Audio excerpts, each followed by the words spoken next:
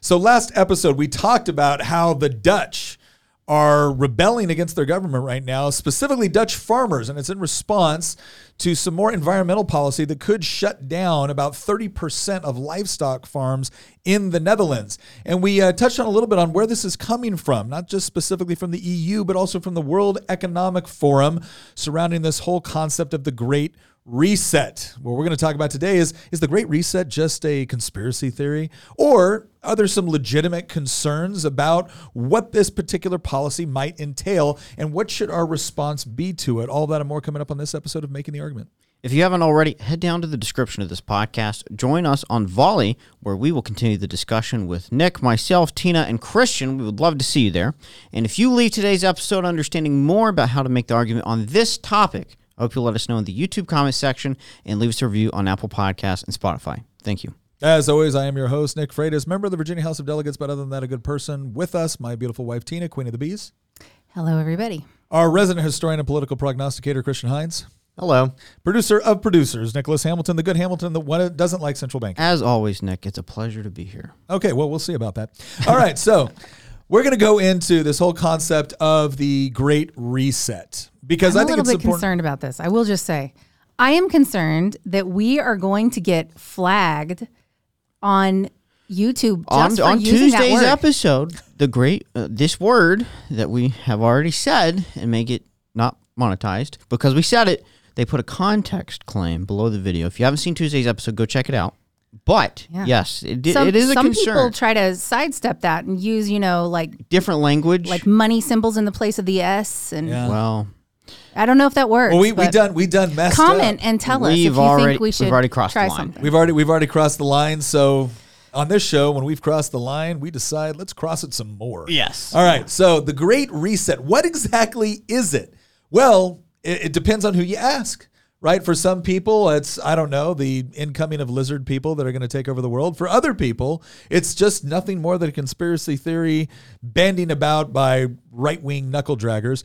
But if you actually go to, I don't know, like the World Economic Forum, they wrote a book on it called COVID-19, The Great Reset. And it's not the first time this term has been used, but this is what's really, garnered a lot of popularity for it. But let's check out first, what, I don't know, we looked at the New York Times article on this, but there was a paywall.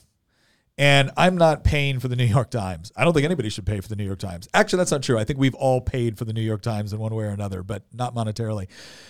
But the Anti-Defamation League had this article that they put out on December 29th, 2020, and it says, since first emerging in the spring of 2020, the Great Reset conspiracy has gained traction with the ongoing spread of COVID-19 in both mainstream and fringe circles alike, and its most common form, adherents warn that global elites will use the pandemic to advance their interests and push forward a globalist plot to destroy American sovereignty and prosperity. However, there are more outlandish and pernicious strains of conspiracy, and the adoption of this term, Great Reset, particularly by mainstream figures with large audiences, creates dangerous opportunities for ordinary Americans to be drawn deeper into the world of conspiracies. So, according to the ADL, this is all just some sort of whack job conspiracy theory. But let's go to our next link here. And what do we have here? Oh, it's a sample of the title of the book, which you can see at the top here, COVID-19, The Great Reset. So again, according to the ADL, this was a conspiracy theory that arose within 2020. Who's the ADL? The Anti-Defamation League. Okay. Rose in 2020 surrounding this idea that a bunch of global elites were planning to use the pandemic in order to reorder society. So the title of the book is COVID-19, The Great Reset, and it's written by Klaus Schwab, who's the head of the World Economic Foundation, which is... World Economic Forum, which is a series of global political and economic elites.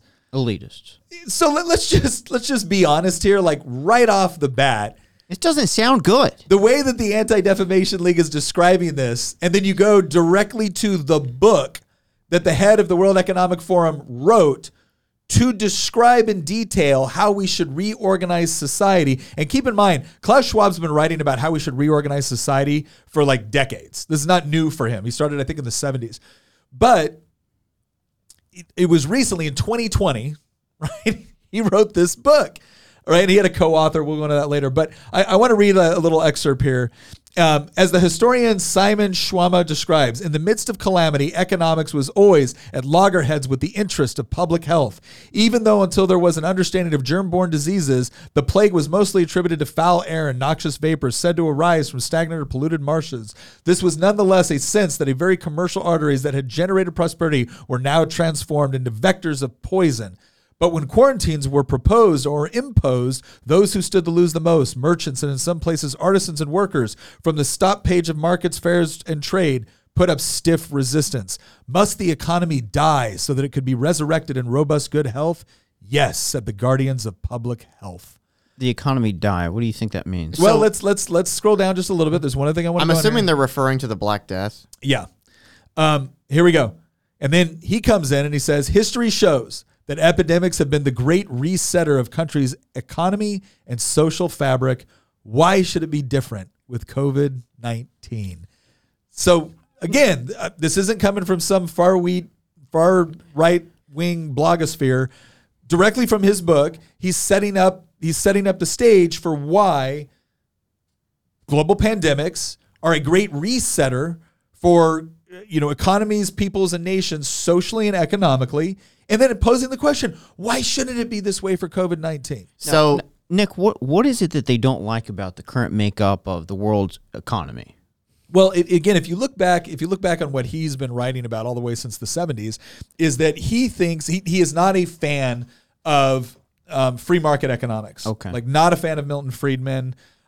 He's actually got a different version, which we'll get into a little bit later on what he wants to do. But essentially, he doesn't think there's enough public influence within the private sector. So there's two things. First off, it wasn't just a book. At the World Economic Forum's June 2020 meeting, they titled that meeting The Great Reset. So I love it how you have all of these, the guardians of our public institutions, right? Washington Post, democracy dies in darkness.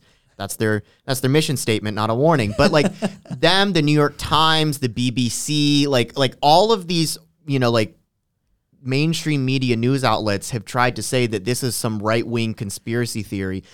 They broadcasted it and used the phrase. It wasn't us that coined the term. It was them. I would like to make a point that COVID was announced. It was started in March of 2020, right? COVID showed up in China either December or November. Okay. We have evidence to suggest it began in November. It became public in December. I remember because it was December 2019. Right. I was in Florida, and I was scrolling on my phone reading about this thing in China. And it didn't really become a big thing in the U.S. until February. Yeah. And then it became a pandemic in March. Gotcha. Okay. So my point is that this was pretty quick for them to turn around and name an economic forum the Great Reset. Never let a crisis go to waste. They had this book out quickly.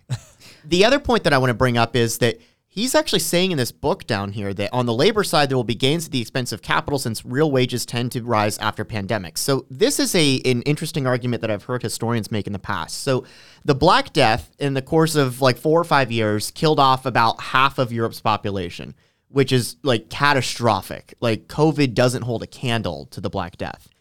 And what happened is that it's a popular theory that feudalism died off in Europe because so many peasants died that wages were able to rise for those survivors to the point that they could negotiate higher salaries and better freedoms and no longer be tied to the land that was held by nobility. Define feudalism for us real quick in this context. Long story short, feudalism was a social and political government system that was set up where you had a monarch at the top, either an emperor or a king, and he had lords underneath him, knights underneath that, and beneath the knights and lords were peasants, serfs, the third estate. They were everybody else. They were everybody from merchants to peasants just working in the fields. 99%, 98% of the population were the serfs.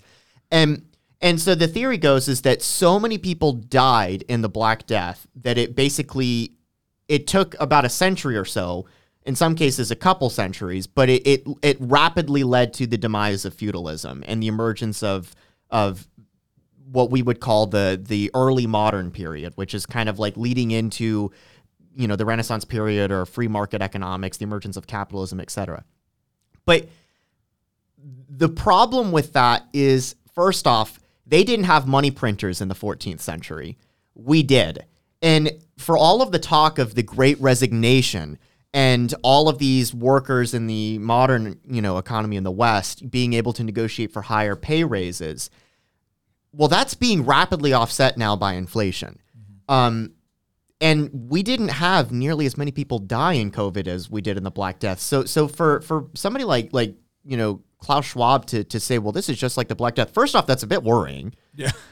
And second off, he's drawing conclusions that I think he's intentionally trying to draw conclusions that he wants rather than seeing where the evidence goes. Because if he's seeing where the evidence goes, he would understand that his idea of the Great Reset and workers being able to get more out of their work because of COVID, that's being destroyed rapidly by the massive quantitative easing that's been imposed over the last 2 years. Well, and again, it's somewhat of a dangerous economic philosophy to say, what's really good for workers?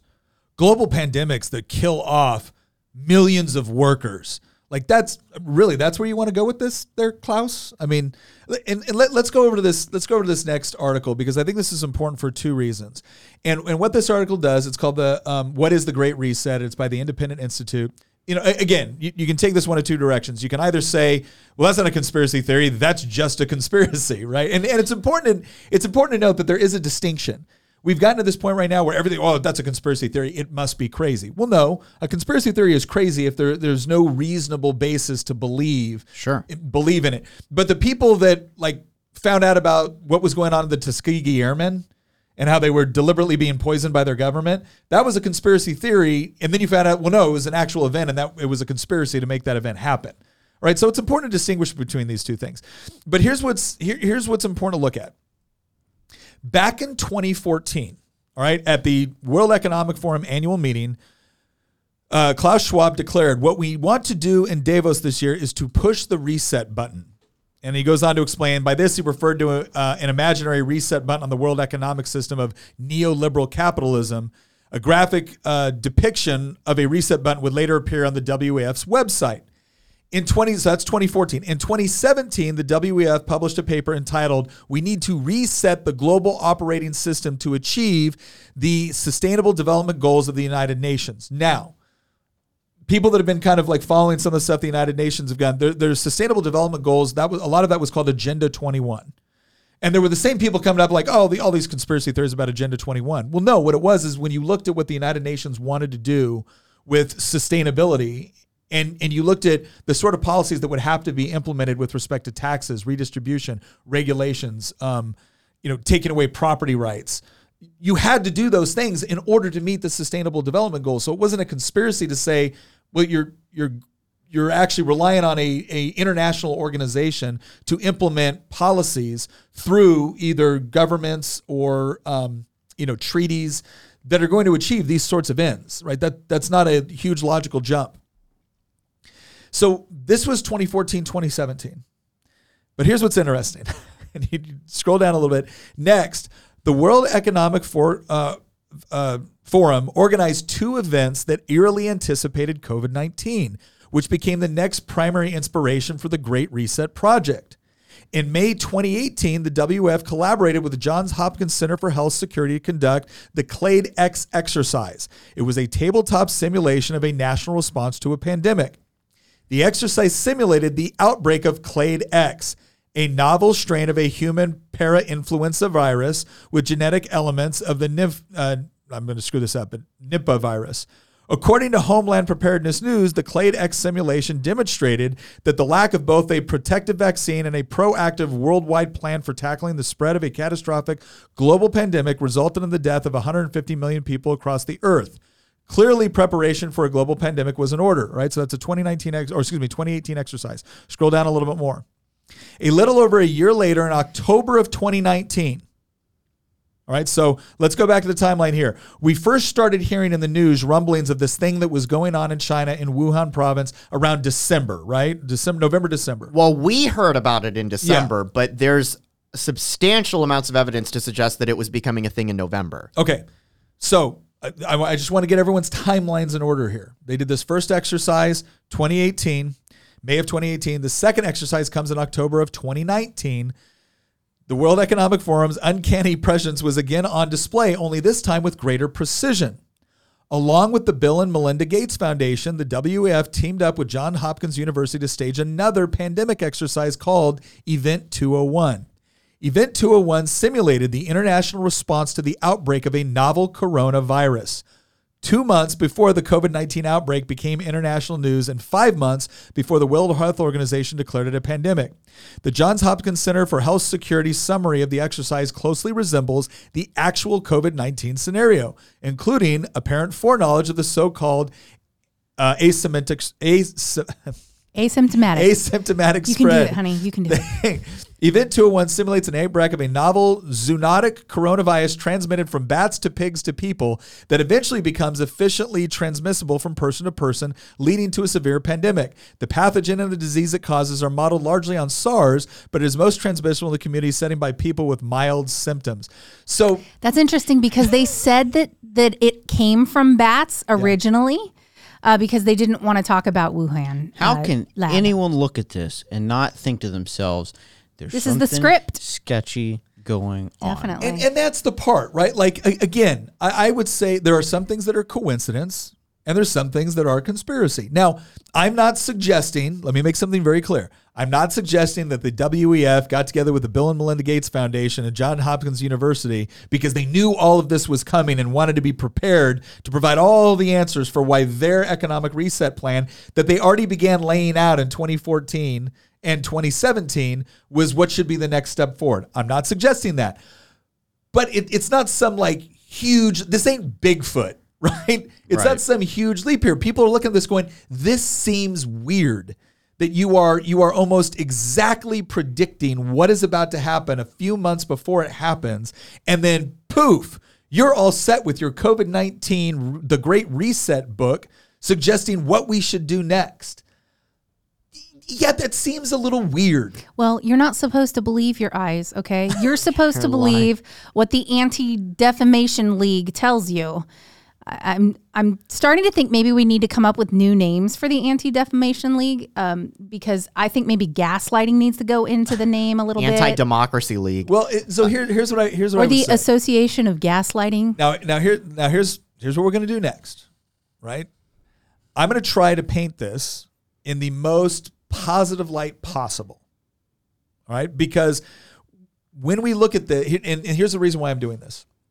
Can we also paint it in the most negative light possible just to see how it goes? Sure. Well, the most negative light possible we've already kind of discussed, right? It's the idea that you actually had people that were, somehow involved in something far bigger than, hey, we got a new economic idea. Fauci. But here's what I want to say about this before I get started. And the reason why we're going to go into what the Great Reset really wants, because this is, again, Klaus Schwab has been talking about this arguably decades before any of this ever happened, but especially in 2014 and 2017. I think what they want to do, take all the conspiracy theories out of it. I think what they want to do is horrible in and of itself and will have absolutely horrible results and will necessitate a kind of international governing body that would definitely destroy elements of national sovereignty that we all currently expect within our how our governments are organized and how they function and how they do what they do. I think it would be necessary to significantly curtail, individual national sovereignty in favor of international governing bodies in order to do what they want. The other thing that it would absolutely require is infringements on private property rights. It would require a great deal of increased taxation. It would require a great deal of government organization within the economy. So let's assume for a second that all of the other stuff where it's like, no, Klaus Schwab and Bill and Melinda Gates, helped design COVID so they could throw all of that out, right? I'm going to go ahead and just say, for the purpose of argument, that's all a crazy conspiracy theory and you shouldn't believe it. Let's talk about what they do want to do and they are very proud to talk about, okay?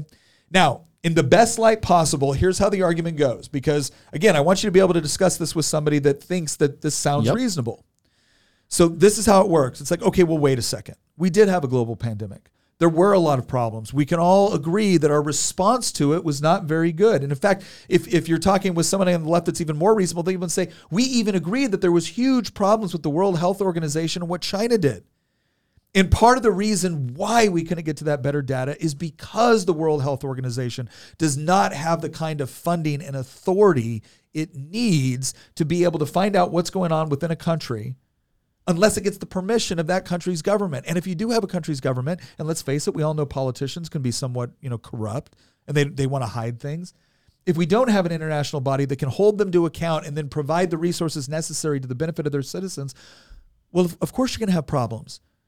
And look, we're in an interconnected world. When you go to the store right now, you don't check the label for every product you buy, right? You don't make sure it was produced by a local artisan. You buy products and services from all over the world. I thought you liked that as a capitalist. But we also know that this ends up being vectors of transmission.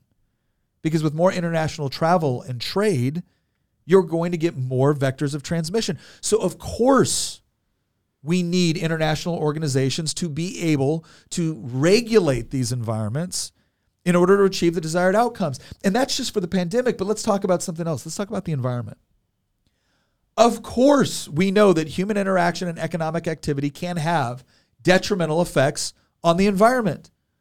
And again, let's even talk about it. You've had countries that have destroyed their water. You have countries that have destroyed their forests. You have countries that have run species into extinction for the purpose of economic gain and capitalistic goals, unfettered capitalistic goals. So of course, we need regulations that are going to protect the environment. And then ultimately, we have the issue of equity within society. I don't think anybody questions the fact that there have been massive economic injustices, social injustices that have gone on for centuries, that we're just now starting to feel the real effects of and understanding how they've impacted generation after generation after generation. So of course, there needs to be some sort of recompense.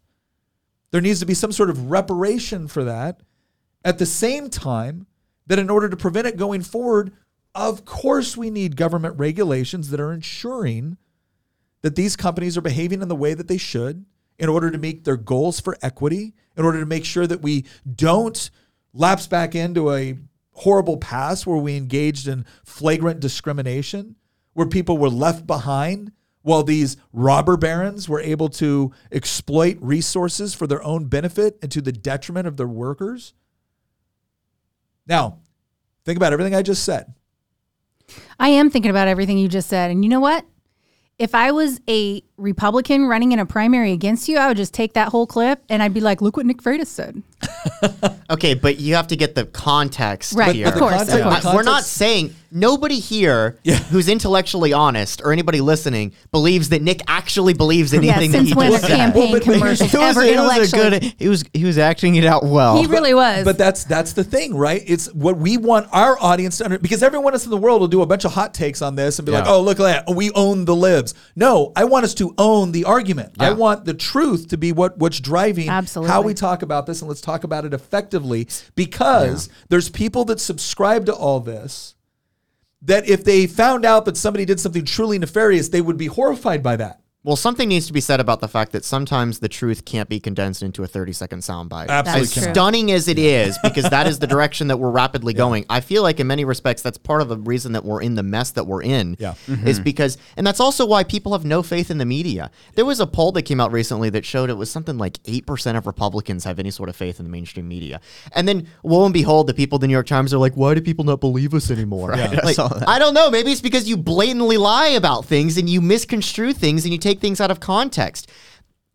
To Nick's point, though, that's the best case scenario, but I'm sorry, but even taking the conspiracy stuff out of it, trying to take the Alex Jones narrative out of it for a moment, there's some elements within this that are way more nefarious than what you just said. And I understand that you didn't actually believe in what you were saying. You were trying to build the best case scenario, but like, there's a huge element, like, I'm sorry, but Klaus Schwab's stakeholder capitalism is really like capitalism with Chinese characteristics. Well, and that's how it's been described. Because it is a form of, to be completely honest, it's a form of fascism. And we can get into that later, But what I mean by that is that go and look at things like the ESG scores and stuff like that, the whole social equity scores. Well, let's just jump into that now, because that's really, and this is the part where we have to, when someone says, I have concerns because the pandemic was handled horribly, we can agree on that. When someone says, I have concerns about the environment, we can agree on that. When someone says, I have concerns about, different populations which were left out or deliberately discriminated against by their governments, we can agree on all that. But you got to understand, the way I phrase that entire argument in order to justify this reset stakeholder capitalism approach to economics and to government systems, the reason why I formed it that way is because I want you to understand one of the things they do is they take things for which there is very little disagreement about, and then they pretend like what they want is just solutions to that. It's even worse than that, because they also make it out to be, who has any problem with addressing inequities or inequalities or saving the environment or fixing it? And here's my solution to it. And by the way, if you have any objections, then you hate poor people or you hate minorities or you hate the environment or you want to pollute the world or kill people off. Like it is the most disingenuous form of argumentation that I have ever heard in my entire life. And it's been around for a very long time, because we have talked about that Bastiat quote time and time and time again. Every time the socialists say we support X and we say we don't support X, they come back and say, oh, well, you don't support government schools? Well, then you're against education. Or you don't support government collectivization of the farms? Well, then you want people to starve to death. Like it is just a 21st century rehash of the same 19th century socialist arguments that Bastiat lambasted in his work, The Law.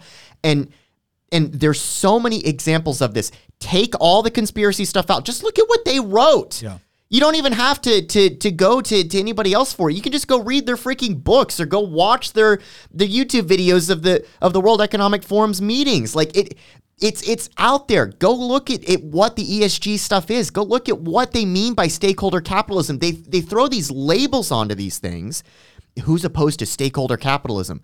Well, you know what stakeholder capitalism is? It's corporatism. Well, that's what it is. And that's what we need to explain that to the audience. Yes, let's explain that. Okay. Because, again, here's what's going on. The first way that they will organize the argument will be in such a way as to say that some sort of outcome that we all theoretically agree on, right? Like workers have better wages. We all agree on that. The question is, how do you get there? Yeah. Do these folks in the UNWEF think stakeholder capitalism is a bad thing? No, they love it. They came up with this idea. So you got to understand. And here's what I think is interesting about that. I think they deliberately put capitalism in there to try to make it sound like, oh, see, look, we're saving capitalism. It's a solution to unfettered capitalism. And there's this other groups that have done the same thing. They call it different things, but stakeholder capitalism was a phrase that I believe was coined directly by Klaus Schwab. And to give you an idea, stakeholder capitalism includes not only corporate responses to ecological issues such as climate change, but also rethinking their corporations' commitments to already vulnerable communities within their ecosystems. This is the social justice aspect of stakeholder capitalism and the Great Reset. Governments, banks, and asset managers use the Environmental, Social, and Governance, ESG index, to squeeze non-woke players out of the market. The ESG index is essentially a social credit score for rating corporations. Now, the other thing to understand about this, so when they're saying stakeholder capitalism, the way that actually plays out in like a practical sense is it's juxtaposed with what Milton Friedman would call like free market capitalism. So capitalism is very simply an economic system where private people can own the means of production and distribution. So you can own the factory, you can own the tractor, you can own the plant, whatever it is.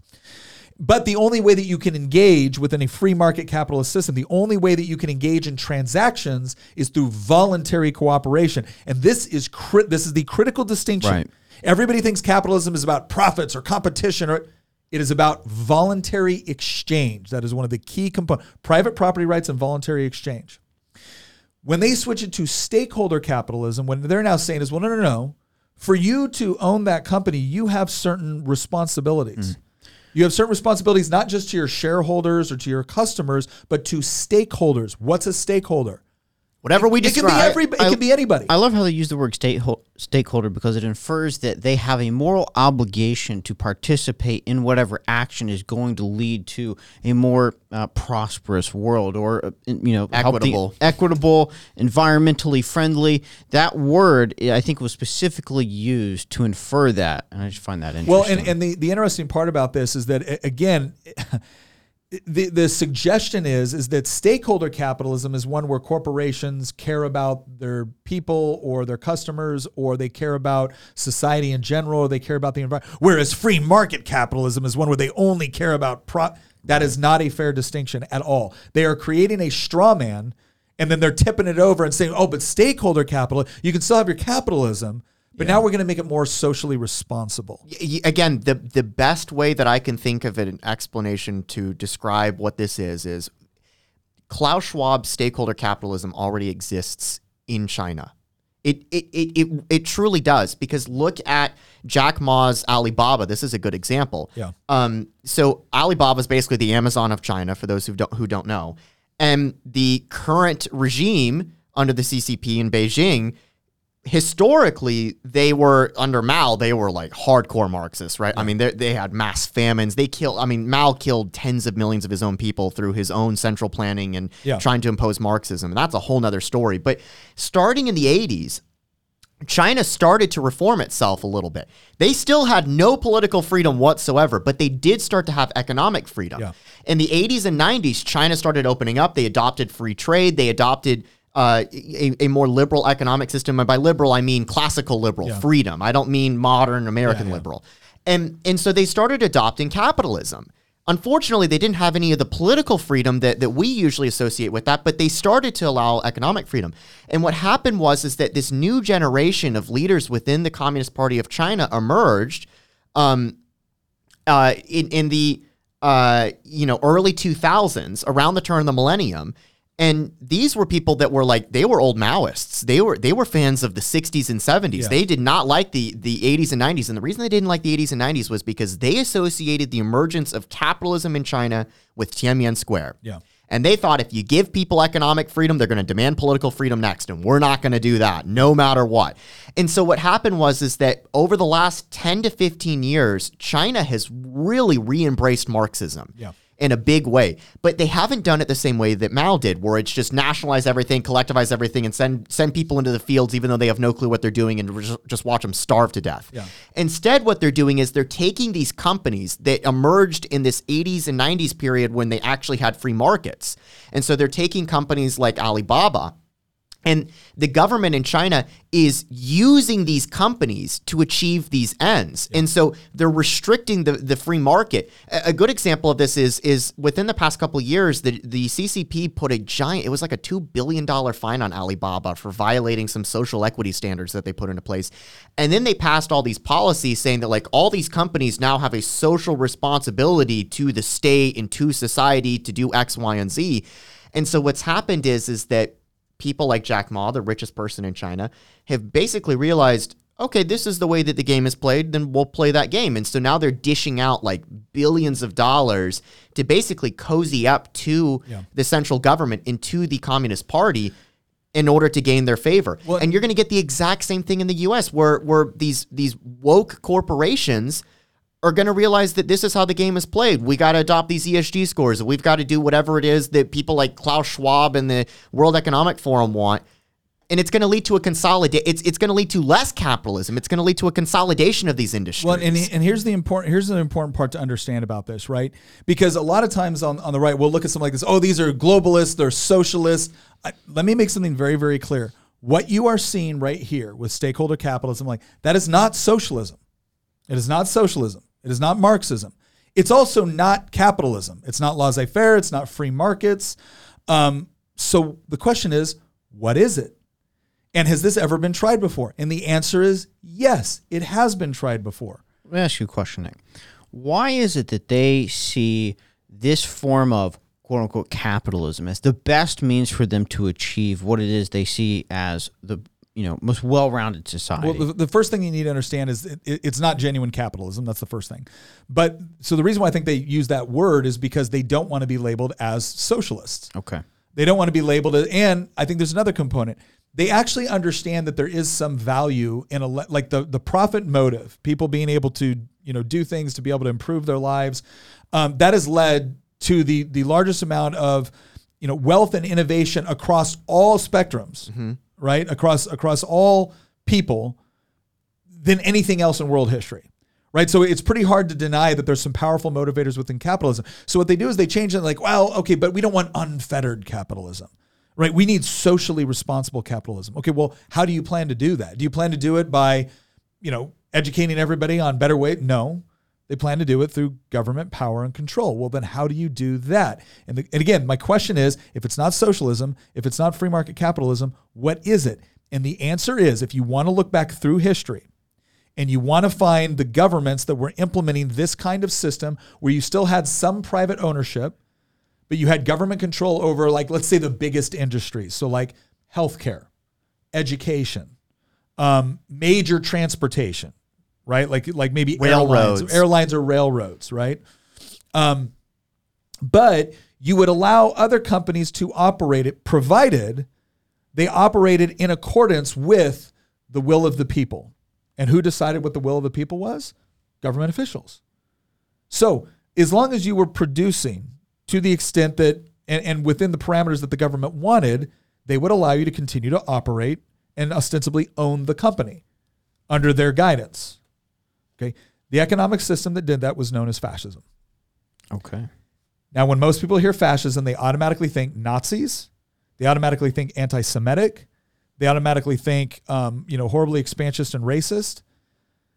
And in part, and again, all of those things, certainly identified with Nazism, which was known as National Socialism. But if you look within the Italian model, which was also expansionist and militaristic, no question. But if you look at the socialist model, and then you go and read what liberal news outlets in the United States, what Franklin Delano Roosevelt, what the left had to say about fascism in the early 20s and early 30s, they were praising it they were all saying, this is a model. You actually had Bernard Shaw come out and describe the economic, he said, I finally found. Who's Bernard Shaw? Bernard Shaw was a very big liberal thinker, author, the whole deal, widely respected in academic circles across the world. Right? He actually came out and said, I believe it was Bernard Shaw. I'll go back and check that. But he actually said, I finally found something that describes the economics or the political and economic system I want, liberal fascism. So, by the way, the compliments weren't in one direction. No. There's actually a video on, I believe on YouTube. It was Joseph Goebbels that was sitting down with a translator talking about the politics in the United States, and he's just heaping, this is before the war, and he's heaping praise on FDR for adopting the same exact models that we've used to great success in Germany and Italy. And there is something to be said about all of this, because fascism, when it existed in the 20s and 30s, did actually market itself as a third way. They literally called themselves the third way. That we're not capitalist, we're not Bolshevik, we're not liberal democracy in the West, we're not, communist totalitarian like they have in Russia. But when you actually look at the origins of many of these great thinkers of fascist economics in the 20s and 30s, they all had socialist and Marxist roots. Every single one of them. Goebbels was a Marxist before he became a Nazi. You can actually go and look at his diary writings where Goebbels kept a diary all the way until he died. And he talks about how, these two horrible systems, capitalism and communism, they're both awful. But, if we had to choose between one of them, I suppose and he's talking about the NSDAP, I guess we would have to choose communism. Yeah. And Mussolini was originally a member of the Italian Socialist Party. And the whole reason that he created fascismo, the whole reason that he created fascism was because he was kicked out of the Italian socialists during World War I when he came to a different conclusion than the socialists did. The socialists were very anti-war. They thought that the war was a big ploy by the big bankers and the capitalists to oppress the working man, and that really the German worker and the French worker and the Russian worker had more in common with each other than they did with their capitalist masters. But Mussolini looked at the war and was like, this is a great idea. This is how we're going to get the global socialist revolution. We're going to have a giant war and it's going to collapse all the monarchies of Europe, which is actually what it did. It did collapse most of the monarchies of Europe. But what I'm saying is that it's not surprising that some of the originators of fascism, some of the creators of this system, they didn't come from the capitalist tradition. None of these people were originally free market believers in people like, Hayek or Bastiat or anything like that. They all had socialist and communist roots. They all came from the left. They did not come from the right, which is so funny because we usually today associate fascism and Nazism as a right-wing ideology. It's not. It's a left-wing ideology. Well, I mean, look at there was this. In a famous interview with Emil Ludwig, Mussolini reiterated his view that America has a dictator in FDR. In an essay written for an American audience, he marveled at how the forces of spiritual renewal were destroying the outdated notion that democracy and liberalism were immortal principles. America itself is abandoning them. Roosevelt is moving, acting, giving orders independently of the decisions or wishes of the Senate or Congress. There are no longer intermediaries between him and the nation. The important thing to understand is not to suggest that everyone that supports this is a fascist in the sense that they're all militaristic, expansionist, or racist. It's to get them to understand that the economic model that they're now attempting to adopt has been tried before, right? And they can call it stakeholder capitalism all they want, but what it really is it puts the power in the hands of government entities and the cartels they help establish. And we talked about cartelization before. It's this idea that the government allows you to operate either with subsidy or free from competition, provided you do it within the boundaries they set for you. And the problem with all of this is that when we come out and we say, well, in order to do this, it will especially on an international level, which is what they want, in order to do this, it will necessarily erode national sovereignty. It will necessarily erode private property rights. It will, by design, destroy free market capitalism. Now, just because you package it a little bit, nicer, just because your marketing department has done a bang-up job, doesn't mean that we're wrong when we point out these facts. Yes. And the thing is that most people don't know this. Most people don't know the history of fascism in the 20s and 30s. And so they see things like stakeholder capitalism or ESG scores and stuff like that. And they think this is some revolutionary new idea, but it's not. It's a 100-year-old idea that was horrible. You know what I think some of that is the meaning of words has a tendency to change over time. And I think it's purposeful because people will latch on to, oh, this is fascism. And they will start to change what fascism means to society by labeling things that aren't fascism, and labeling things that are fascism, something else. Oh yeah, that's why conservatives, we get, I don't know about you, but I'm willing to bet that Nick and Tina and Hamilton maybe, and I'd be willing to bet the majority of the people that listen to this podcast have probably been called by some left-wing friend or family member of theirs a fascist because they believe in free markets and defending the Constitution and in reality they don't know what a fascist is, and part of it is because they are allowing language to be diluted in their mind, and we see it happening constantly all over the place. Words don't mean what they used to mean. Sure. And I think that this is one of the reasons why people so easily will go, oh, well, that was just a conspiracy. What we really want is this. And so then now you're a conspiracy nut for using the buzzword that they originally came up with themselves. Yep. And now they're labeling it something different. Wow. And now it's a little more better packaging so that you can consume it. As usual, the left is guilty of the very things that they accuse the right of doing. Yep. There are so many examples of this time and time again, and this is potentially the big one. Well, and I think we're gonna at one point we're gonna need to do a whole episode on making the argument for why fascism is not only fascism was rooted in left-wing ideology and political and economic philosophy, but that most of the people right now that get accused of being socialists actually have far more in common with Mussolini's Italy than they do Stalin's Russia.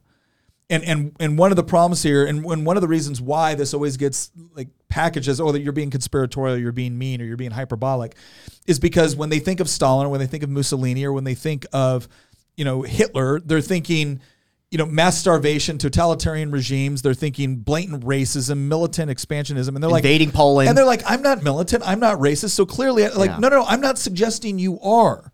Again, I'm not making this logically fallacious argument that because you're similar in one category that you're similar in all categories. I'm not saying you're a fascist with respect to the way you view race. I'm not saying you're a fascist with respect to the way you view the military or expansionism or colonialism. I'm saying that the economic policy you seem to favor bears a striking resemblance to every fascist government, every prominent fascist government which existed, which was largely Italian fascism, which was really kind of like the godfather of the movement, Spanish fascism, and then German fascism, or Nazism, which was again different but similar in many respects. It was a more race-based fascism because Italian and Spanish fascism is the original fascism. The Nazis really kind of took the idea and then injected, the Aryans and stuff like that into it. Master race. Tina, I think you made a great point about words and their definition. You know what another word is that I think does not hold the same meaning it did 2 years ago? Expert. So, Nick, I want to ask you this. So I think it makes complete and total sense that we as Americans or people that go about our daily lives would want to have the experts helping us plan the national economy, the global economy. So what are your thoughts on that? Well, and again, I think this is one of those things that falls into that realm that I commonly refer to of superficial plausibility.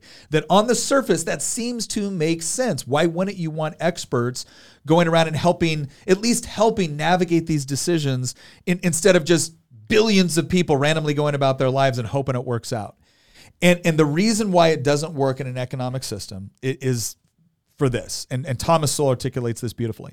You can put the smartest people with all of the credentials, with all of the data that you could possibly have, and the computer programs to analyze that data, and they will still not possess a fraction of the consequential information they need to make decisions for your life. So the important thing to understand is an expert might be an expert. And again, an expert could just have a credential. That doesn't necessarily mean that they know what they're doing or they're good at anything. But that expert is not a greater expert on your needs, wants, and desires than you are. Right? They don't know what your individual preferences are for the food you buy or the education that you want or the healthcare that you need or the occupational options that you would prefer. They can't possibly know that. Now, when you make a decision and you make a bad one, it generally affects you. Right. When an expert that's now pulling the strings for, a multi-million person economy makes a bad decision, it negatively impacts everyone, right? So the cost of doing it that way is really absurd when you actually look at what's taking place. You're not asking experts to make better decisions with respect to, how a train runs, right? You're asking them to, interfere on millions of economic transitions that are taking place on a daily basis by millions of people with different needs, wants, desires, and preferences. I would love for you just to take a minute to talk to us about the beauty of free market, because this relationship that the consumer and the marketplace and the producer have, I've heard you talk about this before. It is a fascinating relationship that works out well. And I would love for you to just take a second to talk about that. So there was a paper written called iPencil by Leonard Reed, which did a great job of this. But I kind of do like the iPhone, right? Right. Because I think this is a great example of it. I can walk into almost any room where I'm talking to people of different economic status, different cultures, different religions, different everything. And almost all of them have one of these. This is miraculous when you think about, this didn't exist 15 years ago. Sure. So what I like to always say is this, okay, in 1980, they had, or in the early 1980s, they had cellular phones, or they had mobile phones. It was the size and weight of a brick. It had a battery life of maybe 30 minutes. It didn't do anything except make calls, and even that was problematic. And only the wealthy could afford them. And within a generation, poor people could have phoned some form of cell phone. Within 2 generations, we had phones where we're doing everything on them. Now, was this because some government board got together and decided, okay, let's collaborate on addressing the issues of communication? No. It was because millions of people all over the globe, many of whom never met each other, that worship different in different, churches or tabernacles, that, have very, very different goals, very different preferences with respect to what they do for entertainment. They raise their families differently, but they were working together across several countries, several continents, in order to produce something that have arguably made our lives much better. You could also make it maybe worse in some respects, but they all came together and did that within the marketplace. And that's what the marketplace does. It sends signals about what people need, want, and desire, and then it matches that up with what other people can do and produce. And then there's this mutual benefit that takes place as a result of that transaction. But if you're going to subvert or pervert this whole process by saying, no, we're going to put government officials in charge of determining how that's actually allocated, how those resources are allocated. Okay, you can do that, and it's been done before, but it's produced disastrous results, because ultimately what you're doing is you're taking away the freedom, and you're taking away all the innovation and creativity and adaptability that comes from allowing free people to not only compete, but collaborate and cooperate with one another. And you're subverting that with a government agency, or a bureaucrat, or a so-called expert. You mentioned signals. Why is it that the free market or businesses within the free market are so much more effective at reading those signals than the government? Because instead of responding to a government edict that came from a couple of, experts, they're responding to millions of people making daily decisions within the marketplace. So why can't the government examine those signals and make accurate predictions about what those signals are going to lead to? Well, they certainly can, and they certainly attempt to. The problem is they're not as good at it as you making an individual decision every day. So again, if I let you all put it this way, there's two ways the company can make decision. I can make decision based off of what a certain group of approved experts are telling me you're doing, or I can just base it based off of what you're actually doing within the marketplace. And the moment experts impose their own bias into this, experts impose their own bias, they impose their own preferences, and the next thing you know, I'm not getting good data back based off of what you want, need, or are actually doing. I'm getting data based off of their interpretation of what you're doing, or based off of what they think you should be doing. And that becomes very, very problematic. And that again, it perverts, it adds bad data into the system. I find this whole concept of free markets just to be a fascinating topic, because just like you did a great job of explaining, it must react to the consumer, and businesses are required to make decisions based off of the interests of the consumer.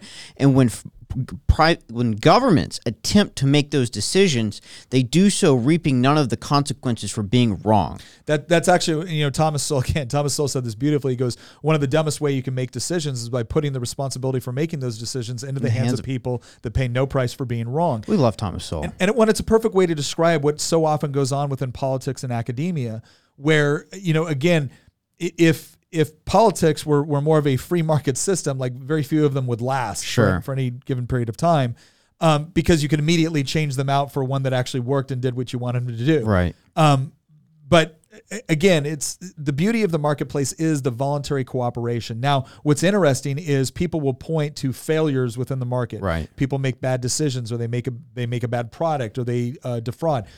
There's mechanisms within the system to prevent that. It's consumer feedback. Yep. It's laws which say you can't defraud people, right? Because now that's lying. You're not engaging in a free market transaction if you lied to someone about what you were actually doing, right? Or if you poison them with a product that you said wouldn't poison them, right? You're still on the hook for that. But people will point to this and say, well, that's a failure of capitalism. No, that's a failure of reality. Sure. There's a great example between Kamala Harris and Elon Musk.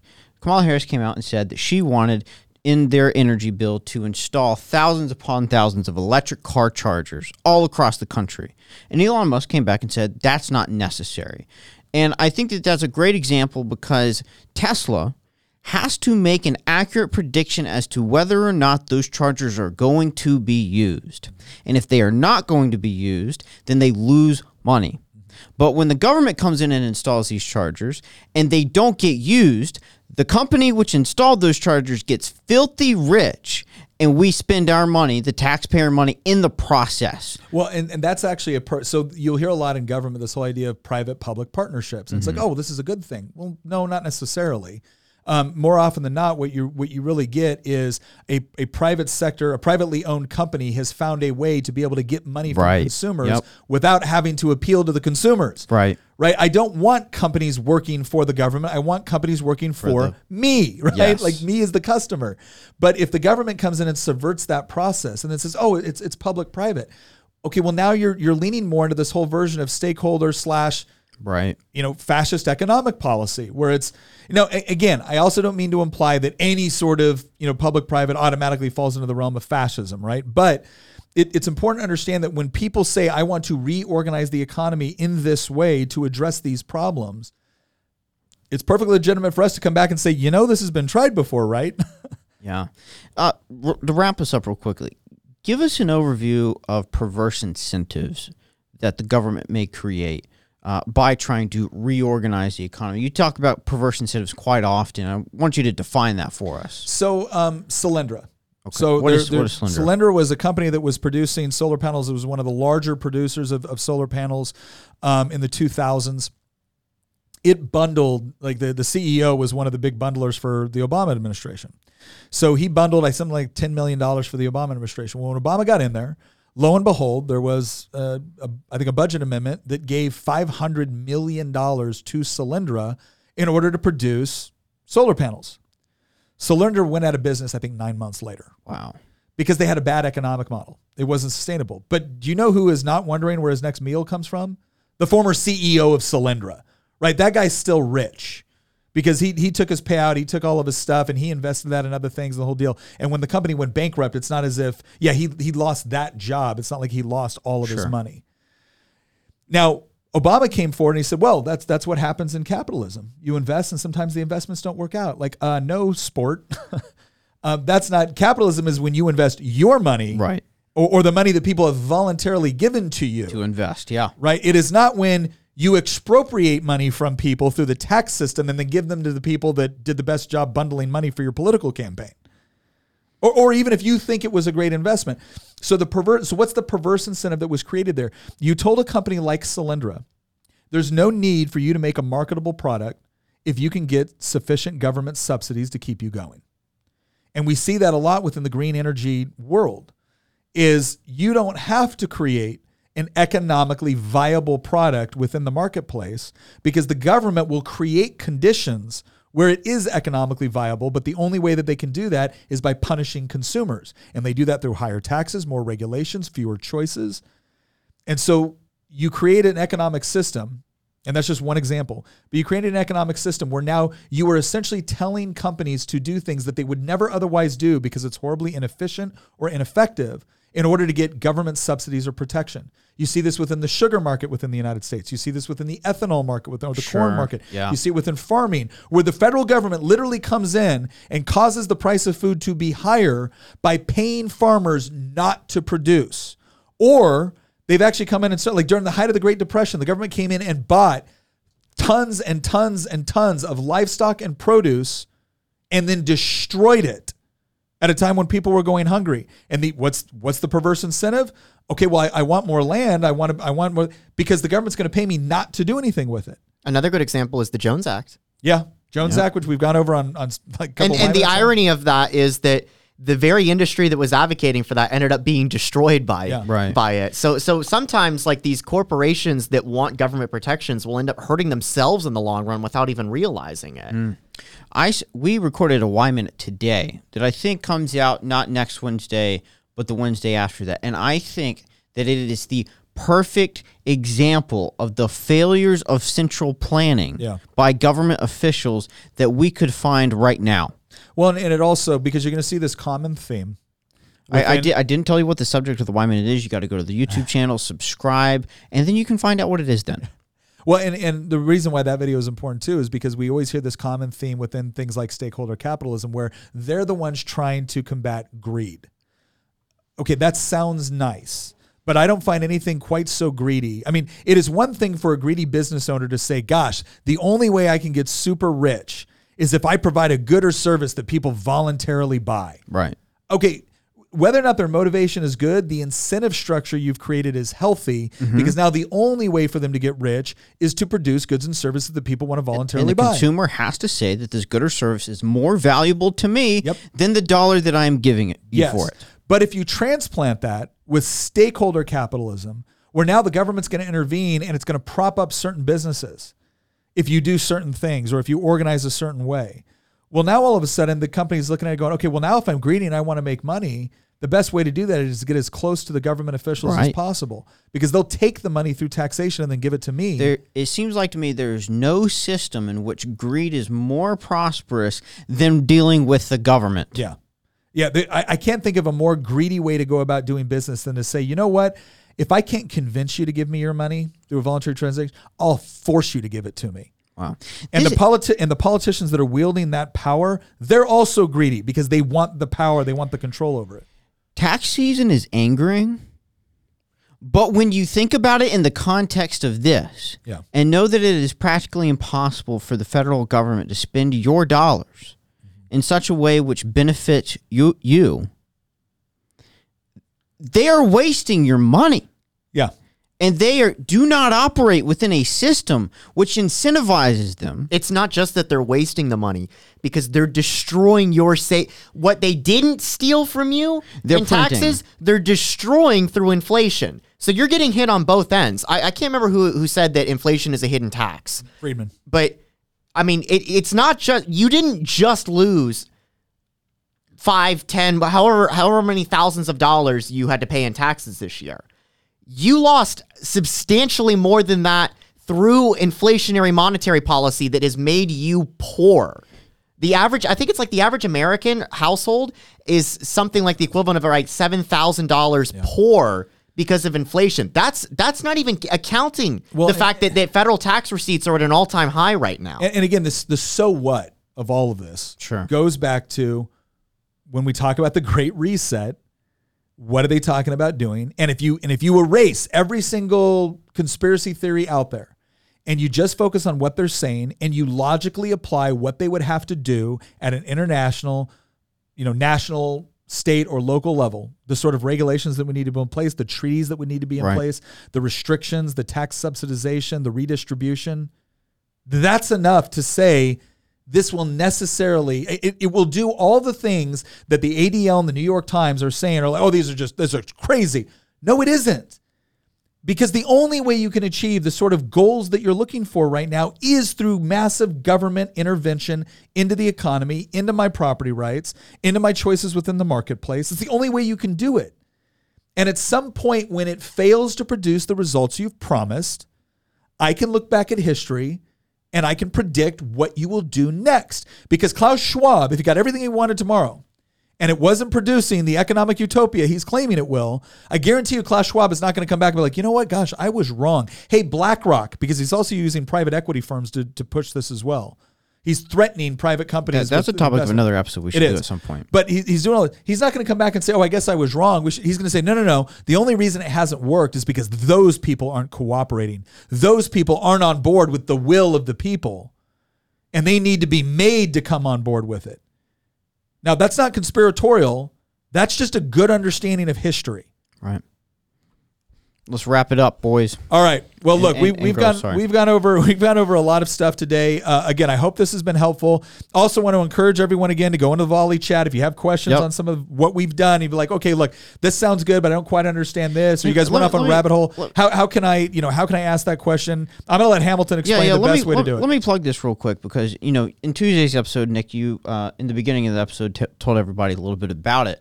But this really is an interesting opportunity for us because we have not seen anyone using a platform like Volley in this space before.